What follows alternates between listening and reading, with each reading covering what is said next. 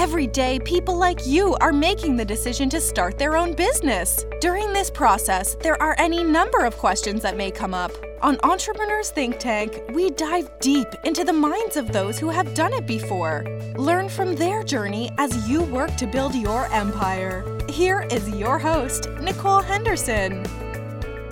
Hello and welcome to episode 6 of Entrepreneurs Think Tank. My guest today, Amy Schmittauer, is a vlogger and creator of the Savvy Sexy Social channel. And she's actually one of the first vloggers that I watched on a regular basis that really caught my attention and I felt was giving valuable information and that I could actually apply what she was sharing immediately to what I was doing in my business. So Amy has recently written a book called Vlog Like a Boss. And if you are thinking about getting into YouTube, creating a YouTube channel, or you have one that you need to improve or increase, I highly recommend her book and that you go out there and get it. I highly recommend you listening to this interview because you'll see how she's taking a passion of hers and something that she enjoyed and turned it into a viable business. Now she would be considered, I guess, a triple threat because she's got the vlogging, she's keynote speaking all over the world, and then she is now a best-selling author. So thank you for joining us today. I hope that you have subscribed to the podcast. We've got some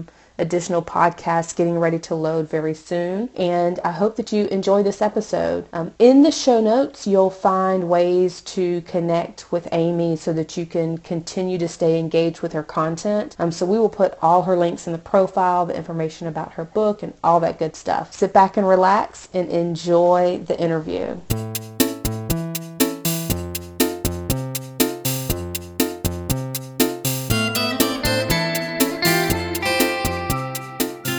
Thank you so much for joining us today on Entrepreneurs Think Tank. How are you doing?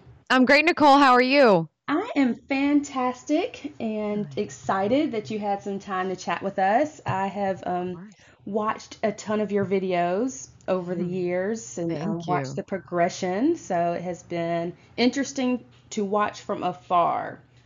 So one of the reasons I wanted to have you on is because I know that there's been a couple of times where you've mentioned you had a job of some sort, transitioned out of that, and then your business is definitely flourishing. And one of the things we like to cover here is that journey. So I'd like for you to take us back to day one, so to speak. Like, what brought you to video? Because you were in the video space before it was even as cool as it is now. And then just what made you stick with it and keep it going?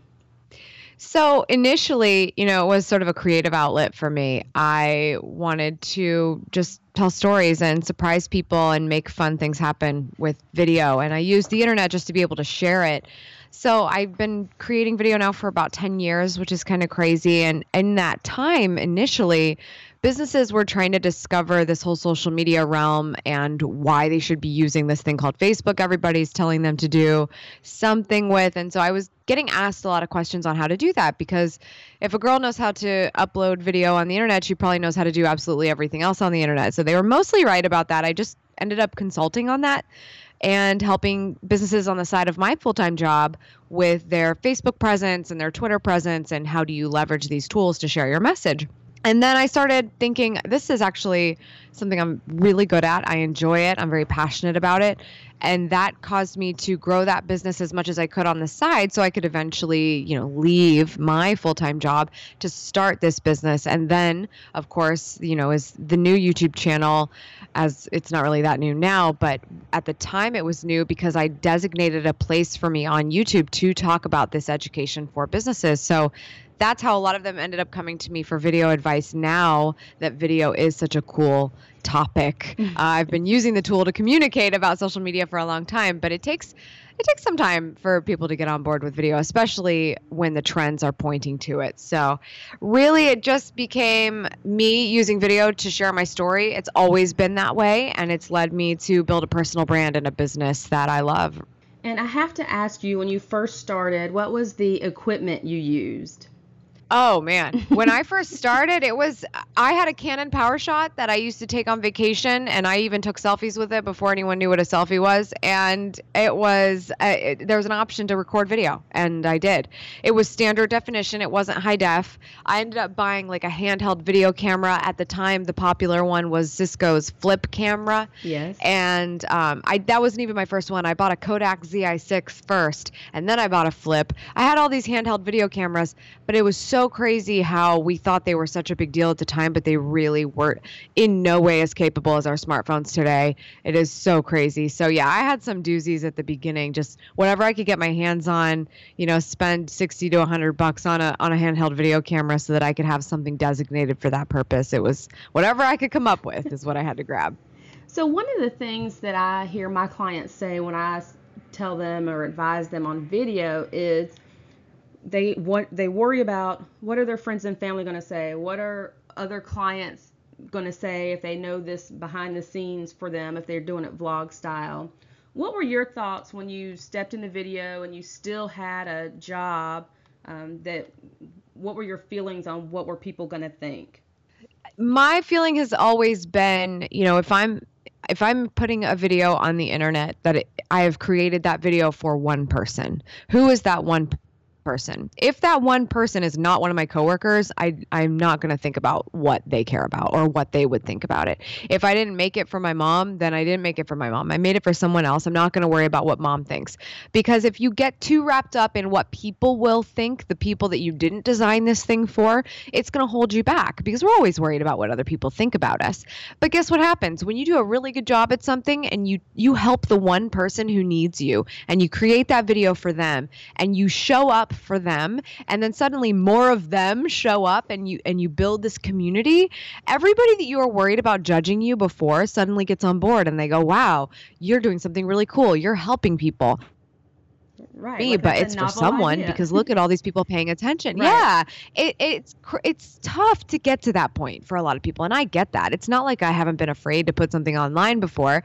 And I even remember having some weird conversation with my ex when I was uploading video, and he thought something I said in the video had to do with him, and it in no way had anything to do with him. But it feels like when you're watching my video, I'm making it for you, because I've gotten really good at that. So we had to have some weird conversations. But you know what? If someone really supports you and loves you and doesn't quite understand, they're going to let you do your thing. And if they don't, you have to remind yourself, I am doing this for someone else. And if I'm getting a little bit of pushback, it might mean I'm onto something. And you have to be able to push through it in order to succeed. We have to do the hard things if we want to be a success. It's not easy. It's definitely not easy. You have to have tough skin in being an entrepreneur. Tell me about, now that you have that momentum, tell me about that role in leaving your job and what that was like.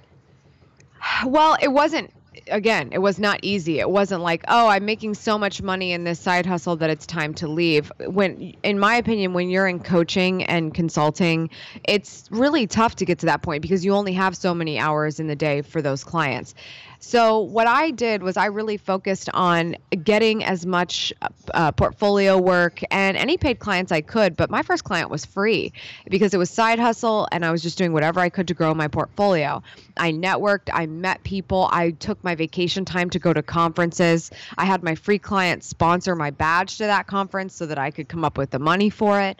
And I really hustled my way into growing at least some sort of a network in that realm, because a lot of people make the mistake of leaving their full-time job to go start their passion, and they haven't even started growing their network or growing their education around that, and that can be really tough. So I did that work. Now, leaving the full-time job wasn't simple. It wasn't like, oh, this is obviously the end. I was taking a risk, but I measured risk and reward. I had a few things going for me, like being young, not having a mortgage, not having any children, and I was able to make sort of a more risky decision than someone else, but I made sure that I understood how to cover my bases either way.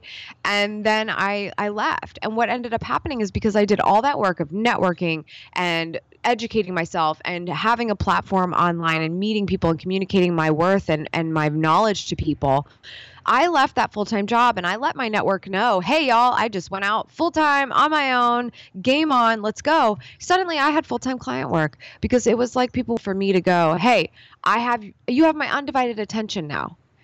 And a lot of people they don't communicate that well enough. They just want to make the jump and expect everything to come to them. And yes, we live in an amazing world of inbound marketing, but you have to work very hard to have awareness, to have enough inbound marketing to support your business and have enough work. And it has a lot to do with meeting people and doing the hard coffee appointments and sometimes free clients or cheap clients, or making the trips to conferences and trying to scale meeting a bunch of people at one time. You have to do all that hard work to get to that point. And I think that's really what made me have the ability to take that risk. I think that's excellent because it's very realistic advice instead of saying, oh, just follow your passion, follow your heart, the money will come. And I don't know if that's the best advice when I hear people say that, because yeah, the money may come, but how are you going to pay your bills in between that time? Absolutely. You have to have a plan. I mean, you can't just Right. jump into it and think, this is all the rage right now. Everyone's talking about entrepreneurship, so there must just be money waiting around for me if I do this. It's not the case. It is absolutely not the case. And you do need to make sure that you've covered your bases.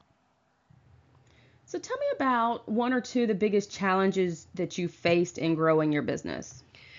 Oh, I think a lot of things. I'm not a numbers person, so the finances takes a lot longer for me than the creative side. So recognizing weaknesses where they exist and saying, how can I make sure that this is getting taken care of efficiently, because I'm not the most efficient person to take care of it. That was a big thing. And then that's also something you have to figure out money-wise, how you're going to sustain that. Who are we going to pay to do this if we need to do that, et cetera. So I think that's definitely a big challenge. Facing a weakness that you probably shouldn't spend your time on, but absolutely needs to be taken care of because your finances need to be managed in some capacity. And saying, how do I make sure that this gets done? Because you can spend all your time on your product, but if everything else around you that has to do with the business is not managed properly, you don't have a business. You're just tinkering around with your hobby that you're an expert in. So I think that's one. Another challenge I think is just being able to sell yourself well. I'm a really good marketer and I know how to grow awareness around something, but for a long time when I started, I mixed up the fact that marketing and sales are not really the same thing. I was very good at not selling when I was marketing, but when do you ask for that action? When do you ask for the client? And a lot of people forget to do that. And I certainly did in the beginning because I had it so easy once I took the jump, because I'd done a lot of nurturing and the work. And I just said, hey, I'm full time. Who wants to work with me? I made the ask and I didn't even realize it. And then I forgot to make the ask after that for a little while. And that's really bad because even when you're doing well with work and you've got a full load, you should always be making the ask so that you're never going to, have a down season or you'll still have those, but you want to make sure that you're never in trouble at any point. So I had to really learn what was the balance of when am I in marketing mode and when am I in sales mode? When can those two things come together as one? But more importantly, how do I make sure that this is not just a hobby? This is not just something that's fun times on the internet. This is me growing a business. So that bottom line matters. And it can be really difficult when you sell coaching or consulting as well, because so many people undervalue that. And then you undervalue yourself. And so I think that's a challenge that everyone has to deal with. And I certainly did in my, early 20s, trying to figure out how to launch a business, being a female entrepreneur and valuing myself.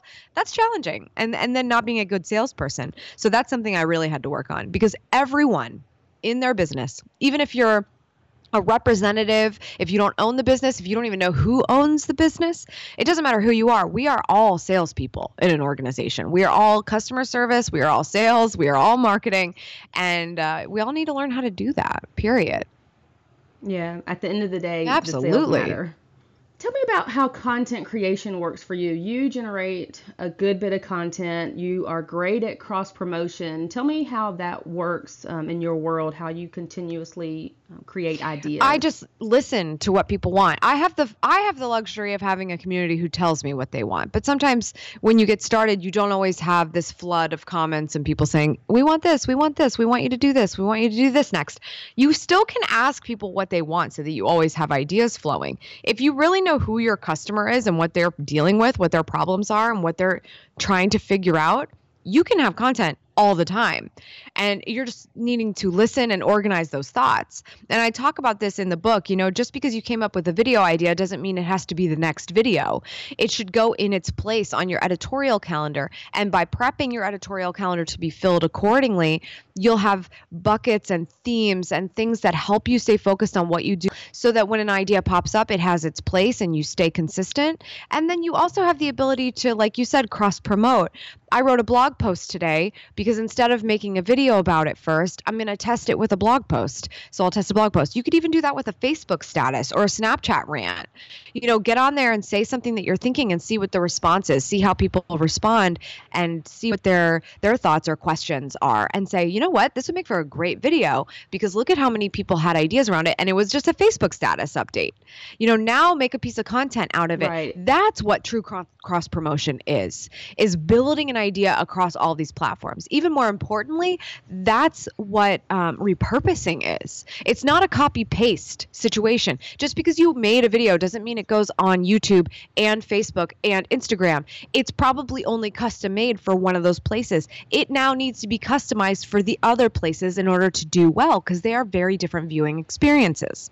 So that's what I would say. I listen to what people want and I figure out what format can I deliver that in, or what are the different formats I can deliver that in, and how do I make the most out of one project across all platforms, but make sure the experience is what it should be in each of those places, because someone does not receive the same information in an Instagram story that they do in a YouTube video. It's just not the same. You have to customize for the platform. Perfect. I want to talk a little bit about time management before we go into talking into details about your book. How do you manage? You're in different places speaking, you're generating a lot of content, you're recently engaged. How do you manage all of that? How do you manage your time? I live by my calendar. Both for peace of mind and for making sure I show up to the right place at the right time. And I still sometimes have to work on that. But if I didn't live by my calendar, I would not have a book, period. I would be very far behind. I wouldn't have 700 videos. I wouldn't be speaking as much because your time is everything. You can have a to-do list, and I have one of those, but nothing on that list matters until it's found time in my life. And that's why I look at that to-do list and I say, what's the priority today? What's the priority this week? And then get it on the calendar where it's actually time that I've made to do said thing. Because just because it's an in-house accounting thing or a marketing thing or a slide deck thing that feels just internal and it's got to get done, it doesn't mean it's any less important than the podcast interview or the coffee appointment. It's got to go on your calendar. That's how I live. I mean, I don't think there's such a thing as balance. And, like my dog could use an extra walk every day and she doesn't get it, and that's tough.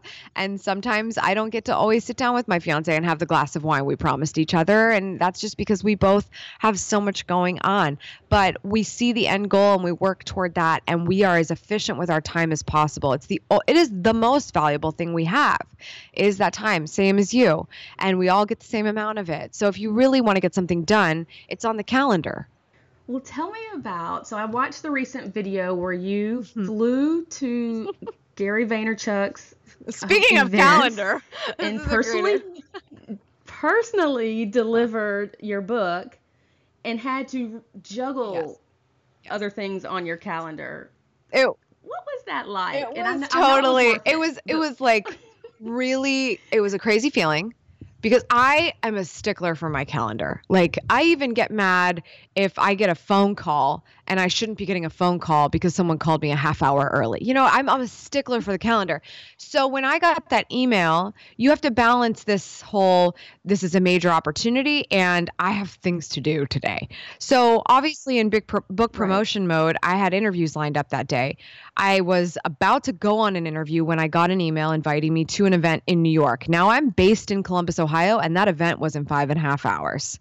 So already we've got an obstacle. I had another interview coming up at 3:00, which was basically a live interview, but in a webinar format. So it was catering to a membership group. And I had another interview at 5:00 that I just totally forgot about. So it was a big mess. But what happened was we just thought if there was any way we could get there, we should get there, because then I would be able to walk up to Gary and hand him my book and say thank you for the testimonial, for the mentorship, for everything he's done to change my career. And I just wanted that opportunity in addition to a really fun video. So essentially, we found the last flight that would get us there in time, leaving Columbus, Ohio, and getting into LaGuardia direct. And we took that flight. I had to cancel the 3:00 interview I had to make that work, and apologize profusely, because it's not like you're calling in sick. You have to tell someone, like, I'm playing hooky because I have to go do this thing. It's a huge opportunity. And if that person gets you, and luckily this person totally gets me, he said, you should go. You really should go. And so I basically had to cancel. I felt awful because I was on the plane with no Wi-Fi when I realized that there was another interview that just completely oversight happened and we didn't even cover our bases there. But my lovely PR assistant was able to reach out and get that rescheduled and apologize and say, hey, it was for a really good reason.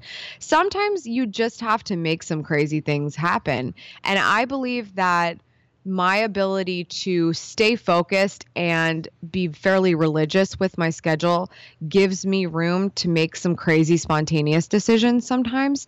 And the spontaneous decisions I've made, I don't regret any one of them, because they've always led to an experience that's helped me learn more about what I do, learn more about myself, and get myself out there. Because so many people are trying to do what I'm doing without leaving behind their computer or their smartphone. And truly, we forget, because of the internet, that personal connection, shaking someone's hand and sitting down for coffee, is some of the most important connection you can make. And I think that that's something I've stayed pretty true on and tried to keep up with, is meeting with people on Skype, going and getting to an event and leaving my city to go to another city. And so that's pretty much what happened. I was able to hand Gary my book, and then, that was just like, it was basically that chapter, no pun intended, was closed, and it was great.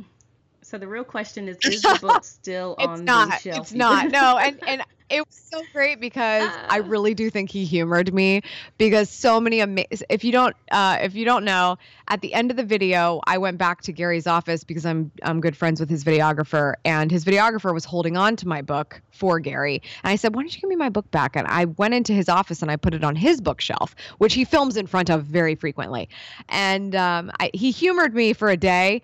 I think there was video of the book on the shelf for Daily V, and everyone was sending so many tweets and showing the screen caps and trying to let us know, look, we found the book. And I know Gary loved that, but of course, all the stuff on that shelf is his. It's not anyone else's. So of course the book came down just a couple days later or something. It was a weekend or something. So no, I think he humored me, and I think he appreciates that hustle. If I have the opportunity to take a selfie in his office and put my book on his shelf, even if I thought he was going to take it down immediately. He at least left it up there for one video. I couldn't believe it. So tell us about the book, Vlog Like a Boss. Who is this book for? Vlog Like a Boss is for someone who has thought, my message is important and I want the world to hear it, and I think that I should deliver it in video form. And if you actually want to do the work and get the steps to make this happen, this is the book for you. This is essentially the book I wish I had when I started video blogging, almost 10 years ago, because it's very practical. There's a lot of advice on, how you set up your strategy. And like I was talking about before, your programming with your different buckets and themes, and where does a topic go? How do you schedule this? But even more importantly, don't sit in front of a camera unprepared. I have my blueprint in there. It's called Amy's Authority Video Formula. And it walks you through what you should be doing at the beginning of a video, and in the middle of a video, and at the end of a video. And a lot of people just hit record and bumble their way through an elevator pitch. And I don't want you to do that, because I want you to bring the value immediately for your audience that's going to grow to love you on video. There's a lot of practicality here. There's collaboration advice, social media sharing. So if you want something that's very step-by-step how to do it, leverage YouTube, but also the other tools to share video and share your message, this is the book for you. Tell me how Savvy Sexy Social fits into the Savvy mix. Sexy Social is the name of my YouTube show. So that's just always what it's been. That's been the name of the blog. That was where I said in 2011, I need a platform because I just went out on my own. I've got my old YouTube channel, but my old YouTube channel has been tailored for people who like to just see me living my life. And that's very different. Savvy Sexy Social is the channel that I started to say, I'm going to make this fun for small business. I know that you're going through the hard and do this yourself and to sort of monitor how to do this and do it on your own because you're bootstrapping, but I'm going to make it fun for you. And I promise it actually should be. So that's where Savvy Sexy Social came to be. That's the name of the YouTube show. And it's all the details about pretty much everything I do are at savvysexysocial.com. And before I let you go, what one or two pieces of advice would you have for individuals getting started in this Use space? your smartphone. Don't get held back by any gear whatsoever. Like I said, I had the Flip. They were discontinued for a reason. It's because your smartphone is amazing. Just get started. Don't get held back by editing. You can Snapchat if you want to vlog. You can Instagram story if you want to vlog. If you're not ready to start a YouTube channel, practice. But most importantly, number two, when you're looking at that smartphone camera lens or a more sophisticated camera lens, you're not looking at a camera lens. You're looking into the eyes of a human being. Who is that human being and why do they need to hear from you? Because when you look like that, you will be astronomically better at video than the majority of the planet ever is, even with experience, because they're not thinking of a person. They're either thinking, I'm sitting here by myself and that's so stupid and that's a really terrible way to come off on camera, or they're thinking I'm talking to millions of people, and that can be really overwhelming. You're not talking to millions of people. You're not talking to nobody. You're talking to one person. Speak to that one person and look in the lens like you are. Amy, thank you so much for joining us today. And we will put in the show notes where people can get your book, connect with you on social, and just stay in the loop with what you have going on. Thanks for having me, Nicole. Thank you so much for joining us today. We hope you've enjoyed this episode of Entrepreneurs Think Tank. We know the journey of entrepreneurship is not easy, but when you dive into the think tank, we hope to make your experience a little better than it may have been. Until next week, enjoy the journey.